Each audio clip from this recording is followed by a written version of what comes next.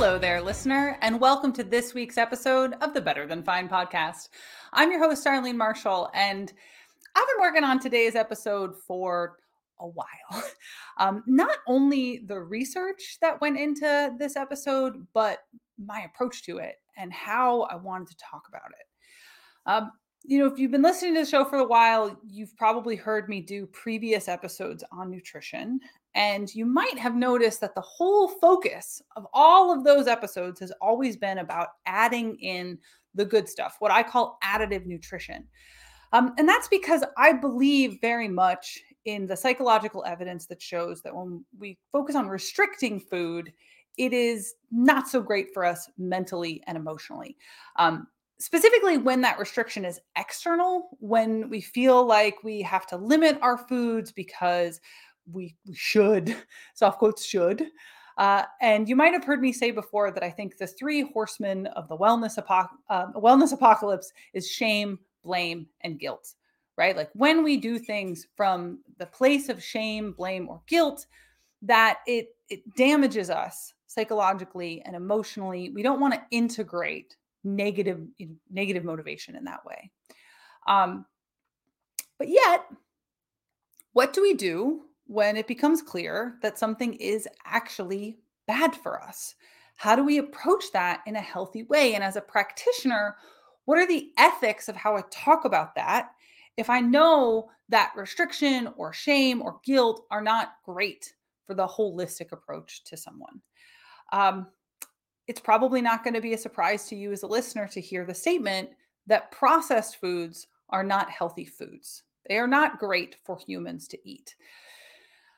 The trouble, both scientifically and as a practitioner, is that not all processed foods are the same, right? Is the applesauce that I get at the farmer's market that was made locally and just has, honey as a sweetener, the same as what I'm going to get at the grocery store?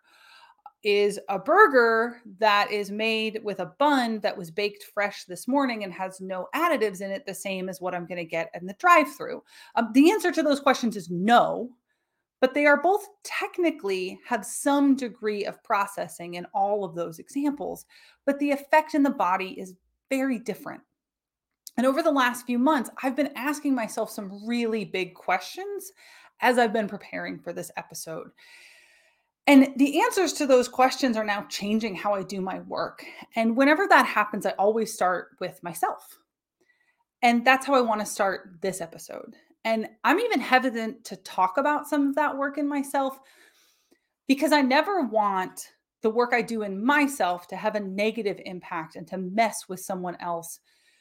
I am aware that as a practitioner, as a person who has made the effort to build a platform like this one, as an expert in the field, that when I say something, it's going to impact another person emotionally, physically, mentally, and it's going to impact how other practitioners think about that work.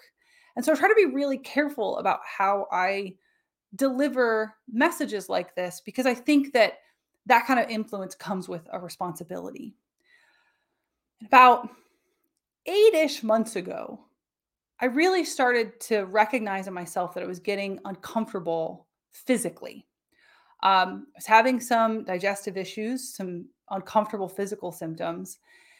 And I've also talked on the show before that if we go back 2 years, when I was preparing for my wedding, I hired a trainer, someone I knew and trusted, um, to help me look and feel my best on my wedding day. And they convinced me that the best way to approach that was to go through a bulking phase.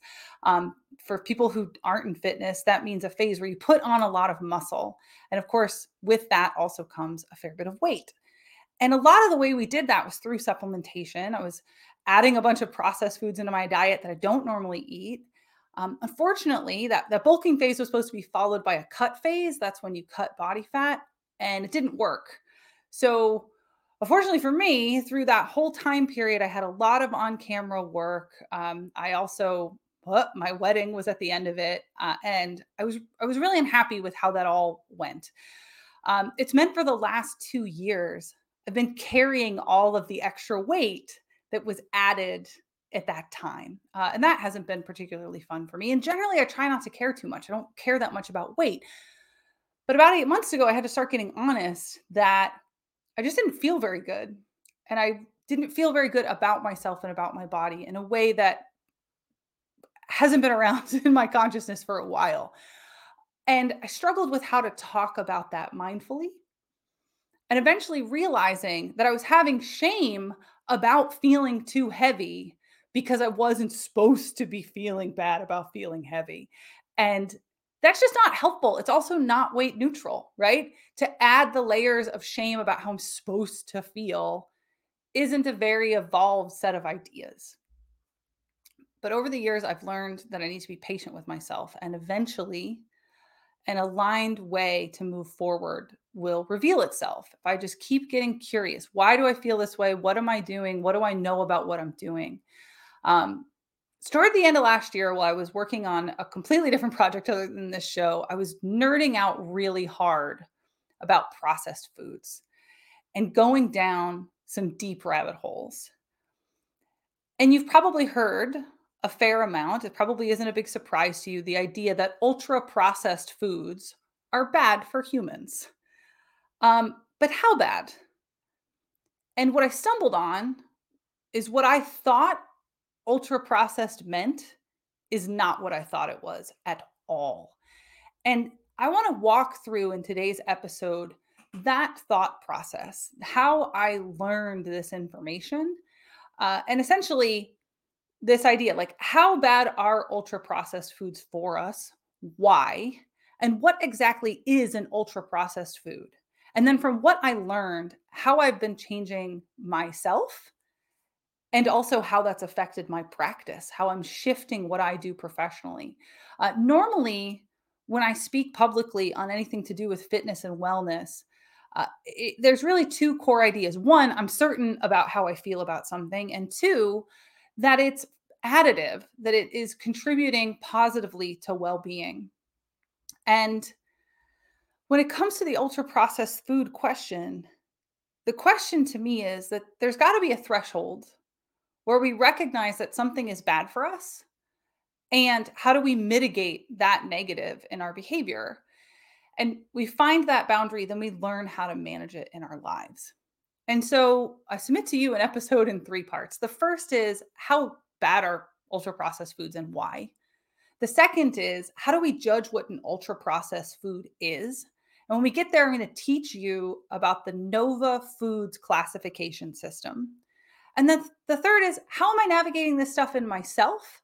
And how is it now affecting my clients? And maybe, hopefully, that journey will be helpful for you as you make decisions about your own health and well being. And let's just start with, what's an ultra processed food? So many things that we have eaten have gone through some type of processing, right? A moment ago, I mentioned applesauce, right? I've made my own applesauce from my own apples on my apple tree. And that's technically processing, right? I'm scrubbing them down, I'm boiling them, I'm mashing them up, and I'm mixing them with a whole bunch of stuff, right? That's processing. But ultra processed foods are beyond just any kind of processing, right? They have a excised amount of processing that we're going to get to in a second. And at this point, ultra processed foods are basically everywhere in our lives. It is estimated that 60% of an American adult's calories on average come from ultra processed foods. And for teenagers and children, that's 70% or more. We're at the early stages of understanding what these foods do to a human body. And for that reason, I think of this as a massive public health experiment. Um, and I think it's really important, if we're going to talk about industrial foods, that we need to recognize that it's not all bad. For many people in the world, industrial foods have set them free. If everyone had to grow their own food locally, that would really limit what could be in your diet. And if all of the food that you ate in a day had to be prepared by someone in your household, traditionally that was women. And if you were home all day making everything from scratch, that meant that women couldn't have careers. They couldn't have lives outside of the home.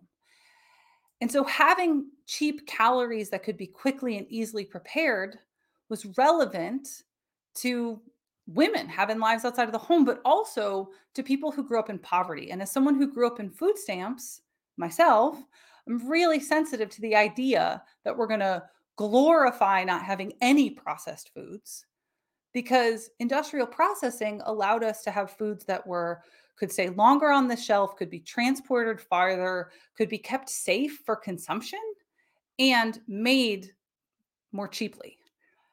So I think when we try to say like, oh, people are eating all this garbage processed food and like it's much easier to feed a family through a drive-through window than it is from, the organic foods available in a conventional grocery store. And food prices are very high right now, record high. So we got to recognize that element of industrialization as a positive even as we're talking about the negatives. But big but uh studies are showing that when people have a high amount of ultra processed foods, they have a great increase in their disease risk. So, gut diseases, inflammatory bowel disease, colorectal cancer, irritable bowel syndrome.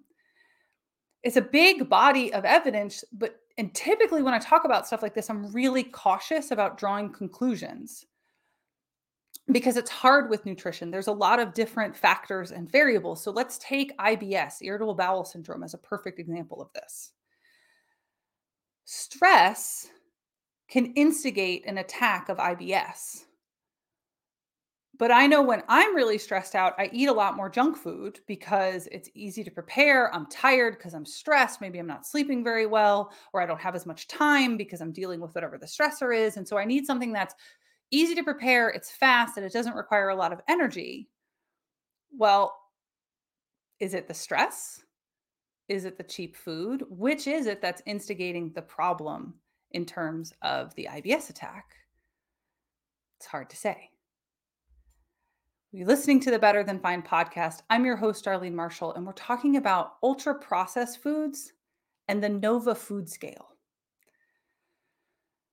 So we want to draw these conclusions. And I found when I've talked to other people about ultra processed foods, they'll mostly talk about added sugars, right? And that's partly because we've been taught to think about things in terms of, well, it's bad for me because of the sugar. It's bad for me because of the blood sugar climbs and spikes and drops or the calories.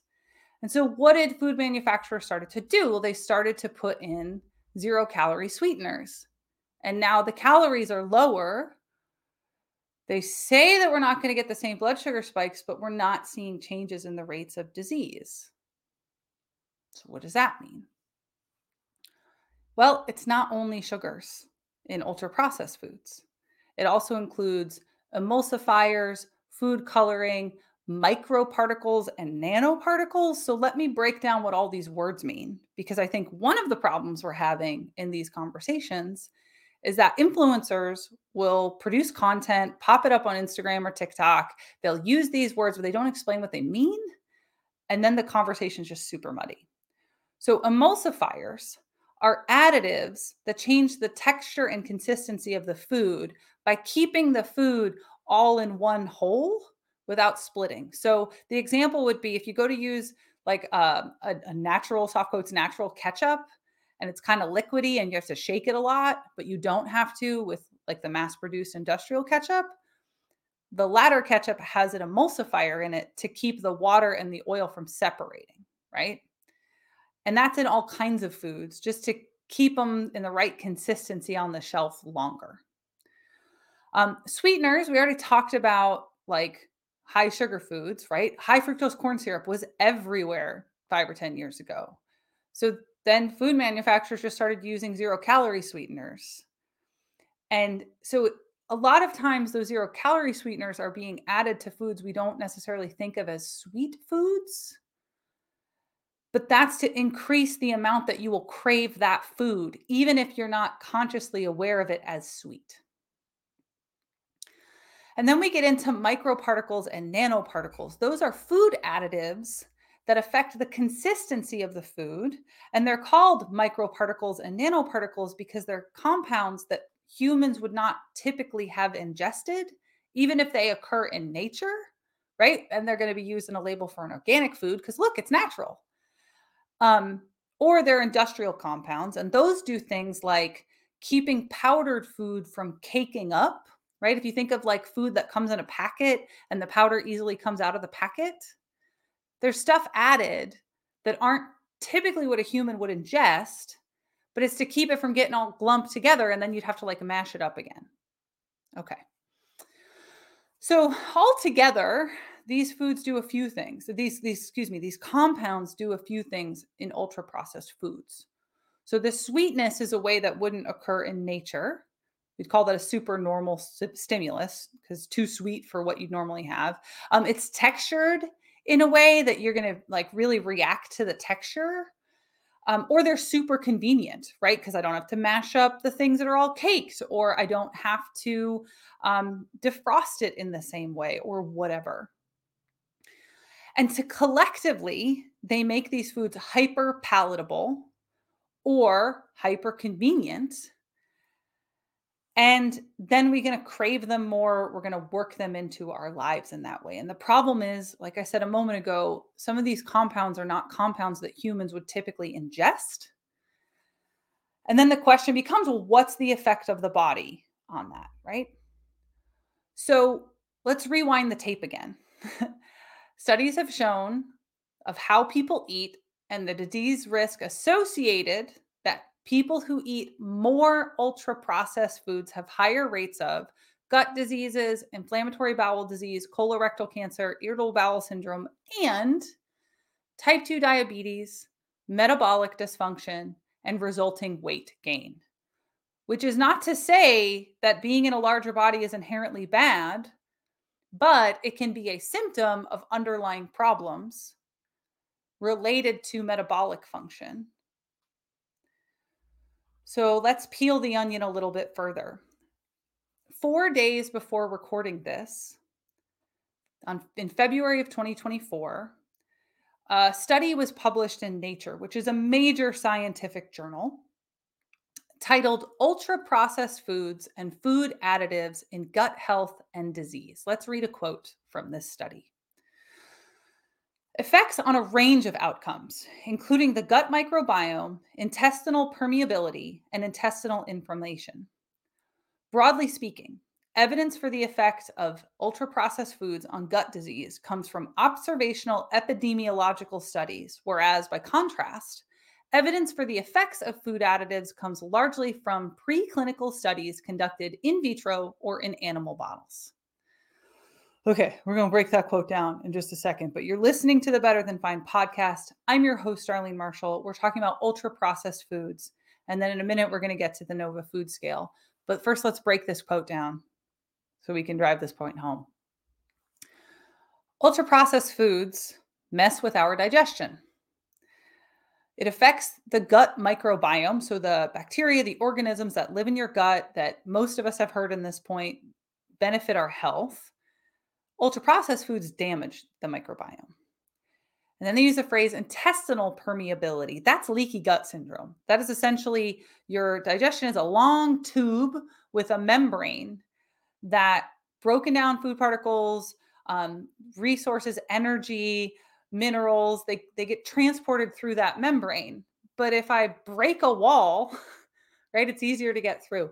So when you have increased gut permeability, there's essentially cracks in the membranes, and then partially digested food, other compounds that shouldn't be in the bloodstream break through the gut lining, and it results in inflammation throughout the body and the immune system reacting in ways that are not good for us. And that can eventually contribute to autoimmune diseases, to inflammatory problems, to a whole bunch of other issues. And then intestinal inflammation, that's when the wall of the intestine is irritated, kind of like that gut permeability thing, and then it swells up. And think about that like if you had irritation on your skin, like you had a rash and how it's itchy and it doesn't feel good. Yeah, you don't want that on your insides.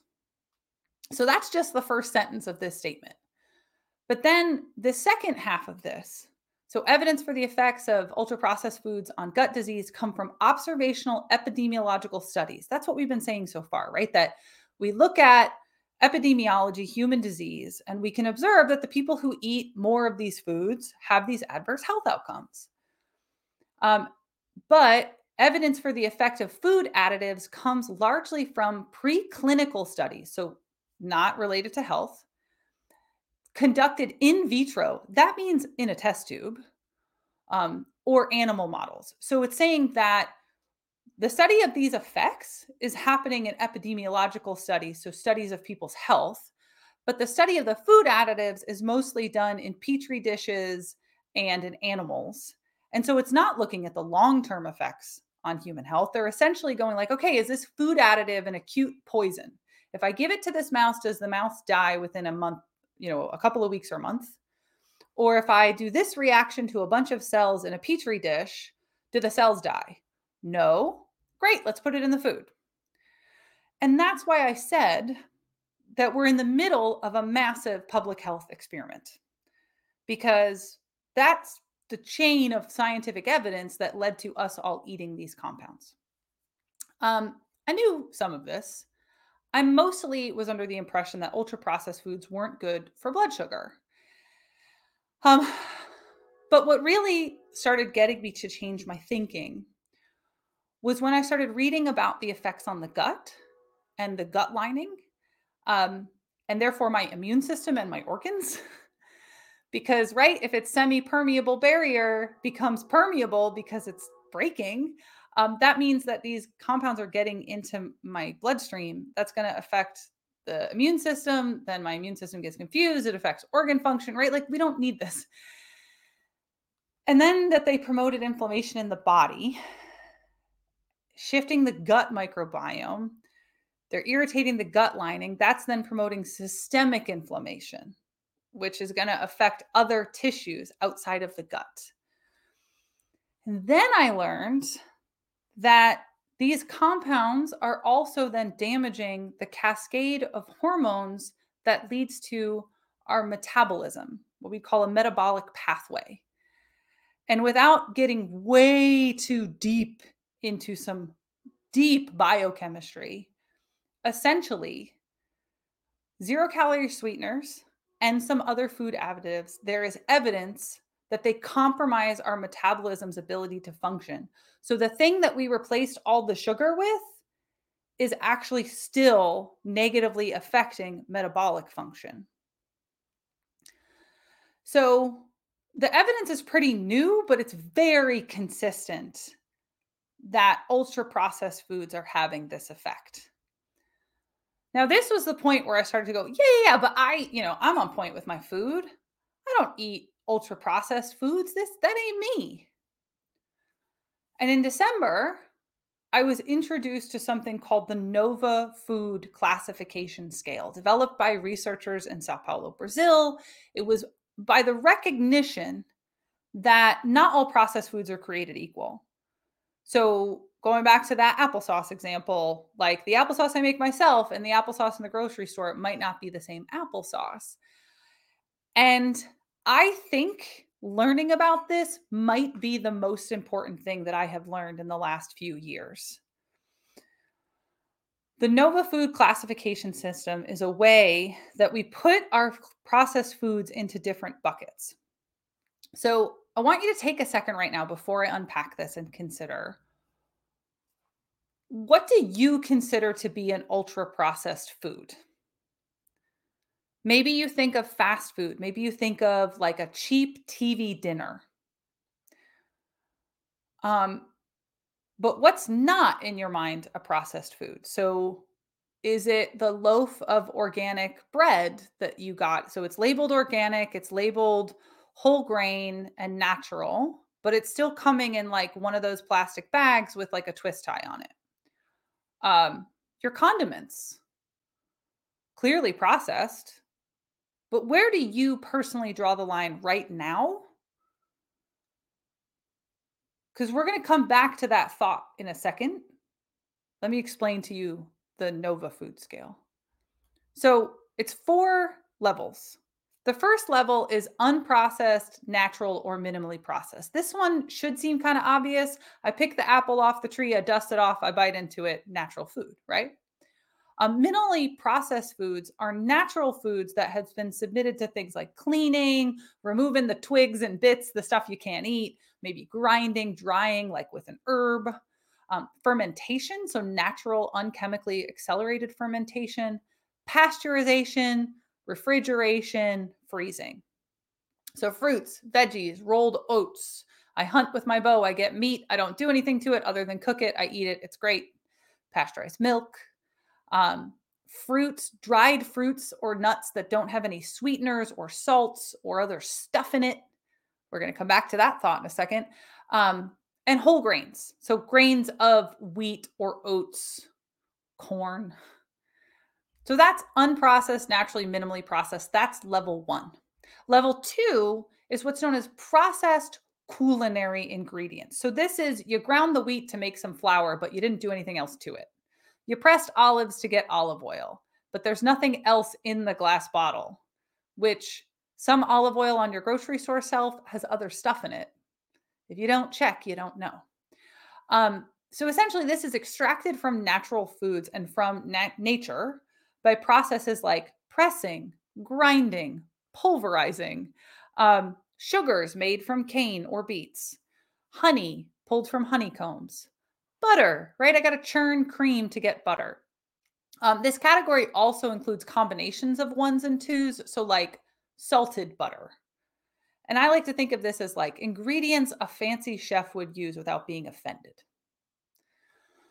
So that's one, unprocessed, minimally processed, natural. Two, processed culinary ingredients. Three is essentially combinations of ones and twos. So if I made a loaf of bread at home with flour, oil, water, and yeast, veggies that you preserve through canning and brining, um, pickles, right? Pickles with nothing preservative in them, natural bacon without extra stuff on it, canned tuna, fermented foods that don't have preservatives in them. That's level three. And then level four is our ultra processed. So emulsifiers, anti-caking agents, dyes, chemical preservatives, and then artificial or modified fats and sweeteners. The list for ultra processed is really long. When I read it the first time, it felt overwhelmingly long. And this was the point that it really started to get to me. So this list is from the original classifying researchers in Sao Paulo, Brazil. If you Google Nova food classification scale, you'll pull up the first hit should be the PDF that has this list. But I want to unpack it on the show just to give you a sense of what we're talking about here. So here we go. Packaged nuts that have added fat, sweetener, or excess salt. Just that alone. Or excuse me, I said nuts. Packaged snacks. Packaged snacks with added fat, sweetener, or excess salt. That is every protein bar, packaged nuts. I mentioned the dried fruit from my grocery store. The dried fruit at my grocery store all has added sweeteners to dried fruit. Packaged cookies, ice cream. Ice cream has emollients in it to make the texture hyper palatable, and extra sweetener from what I've made when I've made ice cream at home. So any kind of frozen extra dessert also has stuff in it to get it to hold that cute shape. Industrial produced candies and confections, carbonated soft drinks. So obviously soda, but then that's also diet sodas, right? The artificial sweeteners are affecting our guts and our metabolism. Some of the seltzer that I was drinking had artificial taste, like flavoring in it. That's an industrial compound. Energy drinks, sports drinks, canned, packaged, dehydrated, or other instant soups, noodles, sausage, desserts, drinks mixes, and seasonings. So this is anything that you get that's like a powdered packet. It's got an anti-caking agent in it. Sweetened and flavored yogurts, including fruit yogurts, because those have emollients, preservatives, and sweeteners, including 0-calorie sweeteners to keep the calorie count on the packaging low. Dairy drinks, including chocolate milk, sweetened juices and modified juices, margarines and spreads. That one's probably obvious. And then we have a whole block labeled pre-prepared. So, pre-prepared or packaged meat, fish, veggies, pizza, pasta dishes, burgers, hot dogs, sausages, poultry and fish nuggets and sticks, and animal products made from remnants. Everything in that category is going to have chemical agents in it to hold the shape and change the palatability. Sometimes with things that change the texture, but also the 0 calorie sweeteners we've been talking about. Packaged breads and buns. This one really got me. Packaged breads and buns, because again, it's to make it more shelf stable, it's to extend the shelf life, but it's compounds we wouldn't normally associate with bread. Baked products with ingredients such as hydrogenated vegetable fat, sugar, whey, emulsifiers, and other additives, breakfast cereals and bars, instant formula and drinks, meal replacement shakes, pastries, cakes, and cake mixes, and distilled alcoholic beverages. For me, that is an overwhelmingly long list. And 3 months ago, had I listened to someone else do this list, I would have been super dismissive because not all of it could be that bad, right? If it doesn't have added sugar, it couldn't be that bad. But it is the revelation that anti-caking agents and emollients are accumulating in the gut and damaging the gut permeability and microbiome and causing gut inflammation. That's the evidence that caused me to park myself, because it's the downstream effects of that gut permeability and inflammation that are then causing inflammation in other places in the body and damaging the metabolism. And I had a big old wake up. You're listening to the Better Than Fine podcast. I'm your host, Darlene Marshall, and we're talking about ultra processed foods. So after that big old wake up, I had to ask myself, well, what am I eating that's on this list? And if I back up a second, research from Northeastern University published in 2022 showed that 73% of the foods in American grocery stores is ANOVA 4. So 3/4 of the food available to me at my local grocery store is ANOVA 4. And I live pretty rural, so I think it might actually be higher for me. Um, and then I found a study in March of 2022 published by the European Journal of Clinical Nutrition that showed that food and nutrition specialists, so these were French specialists, which I think actually makes it a little bit worse, researchers, doctors, dietitians, and people who worked in the food industry could not group commonly marketed foods properly, even when provided with the ingredient list. So these are people who specialize in this information. And the NOVA scale has been out as a research tool for 10 years. And so this was only 2 years ago. So 8 years into this, and these experts could not properly classify. Now, there's two criticisms of this. The first being that some of the NOVA classification instructions seem self-contradictory. And let me give you a very concrete example. If you were listening closely as I listed the NOVA 4 foods, one of the things was if whey has been added to a baked product. And if you're clever, you know that yogurt is made with whey. Whey is a protein molecule that naturally occurs in dairy. And when you separate, right, if you know Little Miss Muffet, she sat on a tuffet eating her curds and whey. Curds are what's in cream cheese. Whey is a protein molecule that we then use to make yogurt. But the difference between yogurt being a class 1 or 2 food and whey protein powder being added to baked products is because the fad right now is to eat high protein foods. And if I can increase the protein in a food, I can then slap a high protein label on the front and you're more likely to buy it. But that whey protein has been processed. And I mentioned in the intro the supplementation I was doing when I was bulking for my wedding. I was pounding whey protein and my gut was going crazy. We're going to talk about that in a second. So that's the first criticism, is that it seems like contradictory, self-contradictory, but if you dig into it, it's not. And not all Nova, the other criticism is that not all Nova 4 foods would be impacting the body equally. And that might be true, but we actually don't know yet which ones are harmful because the way that food additive research is currently done, like I said, is done in the lab or in animals, and it's relatively short term. So a moment ago, I'd asked you to draw your own line of where you would put ultra processed. And for me, that line moved a lot when I learned this information.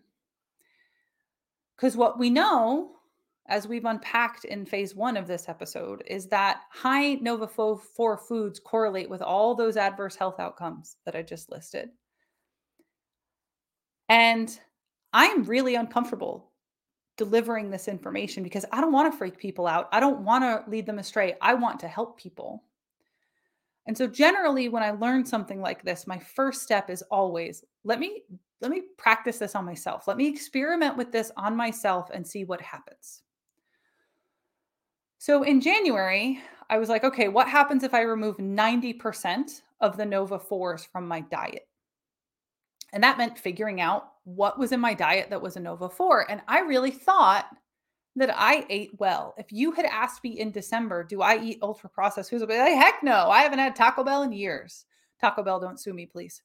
Um, but what I found was my what I thought was super healthy, natural, whole grain bread, ketchup, most of the sauces I put on my foods, almost every freezer go-to meal that I had that I would use on a night I had to work late. My dried fruit has added sugars on it. The snacks that I thought of as healthy, but they were packaged because they're marketed as a health food, only 5 ingredients. The healthy, so quotes, healthy cereal that I had been eating. And I'm doing 90% because there's some foods that I live rural enough that I'm stuck with. Like my cottage cheese has emollients in it. Um, but I'm running out of things to eat for breakfast unless I have enough time to prepare a few days in advance. And some weeks I just don't have that yet. So it's been this gradual systems change for me. Uh, and I'm frustrated. So before this, coming into January, I'm active, I sleep good, I eat vegetables every day, but I kept having this persistent gut problem. I'd been told that it was a hiatal hernia related to having Ehlers-Danlos syndrome, and essentially that there was nothing I could do because it's structural, and I need to manage my secondary symptoms. That was the only option. I already told you about the weight stuff, so I'm like, okay, I learned all this information. I'm going to remove 90% of the Nova 4 foods in my diet, and within a few days, the stomach pains completely stopped, gone. And this is going to be the hard one for me to talk about for all the reasons I already said. Within a few weeks, I lost 5% of my body weight. So, all of the weight that I put on 2 years ago, 2.5 years ago, working with that trainer, supplementing Nova 4 supplements, I dropped in a couple of weeks after 2 years of carrying it around. My clothes immediately fit differently. I am walking with less joint pain, which is a huge thing for someone with Ehlers-Danlos syndrome. And when I do eat things that are on the list, the pain comes back almost immediately. Um, I don't want to sound like a conspiracy theory wackadoo. I don't want to sound like I'm demonizing anyone's food.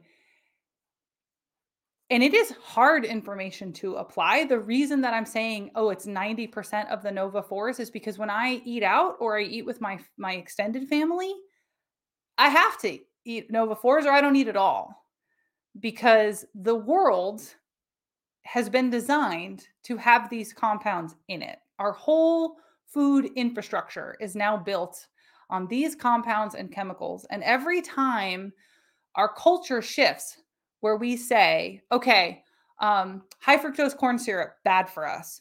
Oh, well, we'll just use a different industrial sweetener. We'll switch to 0-calorie sweeteners. Okay, people aren't getting enough protein. Great. We're going to put whey protein that has an anti-caking agent in every processed food. So now it's a high protein food, right? The industrial food system continues to adapt to whatever fad we say. And the scientific evidence is very clear that the research being done on those additives is being done in a lab, in a petri dish, or on animals, and not in people. So we don't know. And that's what makes it a massive public health experiment. And so much of our health and well-being is impacted by our environments. You've heard me talk about the social determinants of health before, and also we're taught about food and the ideas of food, but we're also taught how to think about it. Um, my own grandfather used to tell me, "You come from a long line of big, beautiful women." And that was his way of teaching me that it was okay that I was bigger than the other girls. Because some of us, our bodies are just bigger. And I don't want to demonize or shame that in any way. And some of us, our bodies are just predisposed to illnesses. I have one myself. But if I really love myself and I'm honest about who I am and what I want to take good care of this body. I can't make my body smaller. I can't make myself not have EDS, but I can choose to eat in a way that mitigates for potential problems, but only if I have accurate information to do so. And in the same way, you have the power to control what you put in your body and how you think about and treat it. And my hope is that this gives you information that is more accurate, as accurate as I could make it, so that you could make good choices for you. Do I think that every ultra processed food is horrendous for us? Probably not. And do I think that you are a bad person if you go off and house some Oreos? Definitely not. But I do think that there is a lot more going on here than we have previously thought, and that there is a lot more to learn. And in the meantime, public health outcomes are getting worse. Maybe you saw the news in the last year that colorectal cancer rates for people under 50 have been rising since the mid 90s. And we don't know why. Like 30-year-olds are getting colorectal cancer and it goes undetected because we don't look for it in people that young. But then we get this body of evidence that ultra processed foods is messing with our guts and our metabolisms, and they seem related to me. So I've had my first few client conversations discussing this, only to discover that my clients had the same fallacies that I did. Oh yeah, ultra processed foods, added sugars. I don't eat that stuff. And then I share with them what ultra processed actually means, and their line is in the wrong place. And so were my parents, and so were my partner.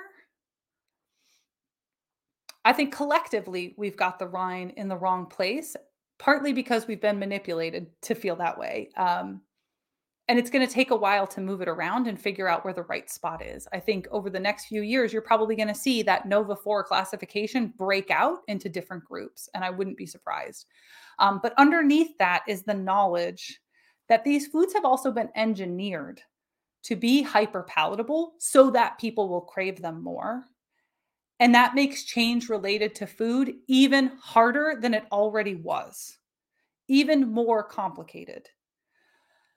And I don't want to demonize anyone for their food choices, but the compelling evidence is that some of the things that we have been sold aren't really food. They're products disguised as food.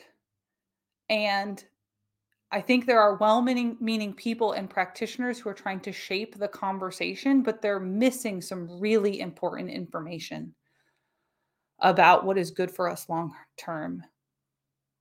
And I want to wrap this up by just saying, I really want to hear your thoughts and questions and ideas and concerns, because I have every intention of doing follow-up episodes on this topic because I'm still figuring it out. And that's why I'm being so careful and couching how I'm sharing this information. But I know for me, the moment that I shifted away from the worst of what I was putting into my body, I felt a lot better. And I'm seeing all of these changes, the ease of my movement, the reduction in inflammation. And I can't not share that, even though I don't have all the answers figured out yet. So I'd love to hear your feedback. I always want to hear your feedback, but I really want to hear your feedback on this. So you can email me. It's info@darlene.coach. On Instagram, I'm also darlene.coach. You can DM me on Instagram or LinkedIn. Of course, if you're a fan of the show, I hope that you've already subscribed. I know this is a long episode and I go broad and deep, but it's because this stuff to me is some of the most important stuff that we're missing in the public health conversation. And I'm betting you that you're going to hear a lot more about it in the next 18 months. And I want you to be prepped with good information for your own health. So thank you for listening. Thank you for being a fan of the show. Reach out and let me know what you think, and be well.